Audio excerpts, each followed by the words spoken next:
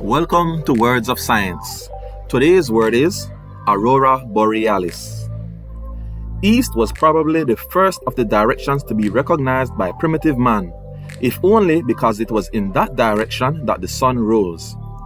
Huddled in the cold and danger of the long winter night, he must have waited eagerly for the first signs of the returning sun with its light and warmth, and he must have learned in which direction to watch for it.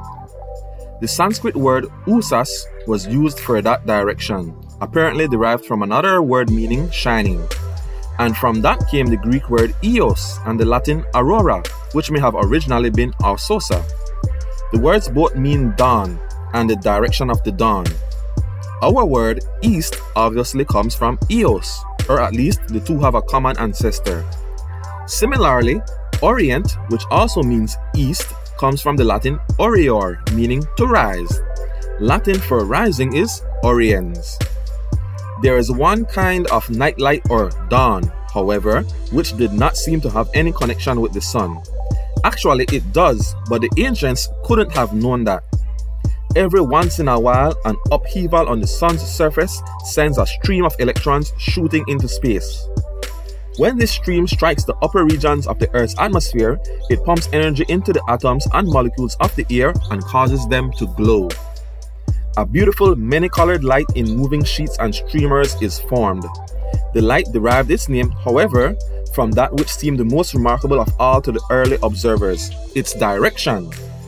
The electrons, being electrically charged, are deflected by the Earth's magnetic field and strike the atmosphere in the polar regions mainly.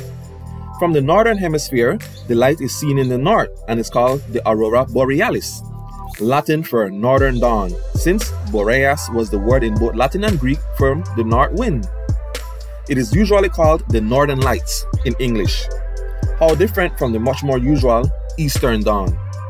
In the southern hemisphere, the light is seen in the south and is called the Aurora Australis, southern dawn, since aster is the south wind in Latin.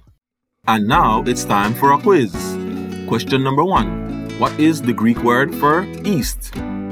Question number 2. What is the meaning of Aurora Borealis? And finally, question number 3. What is the meaning of Aurora Australis? And the answers are, for question number 1, east. For question number 2, northern dawn. And for question number 3, southern dawn.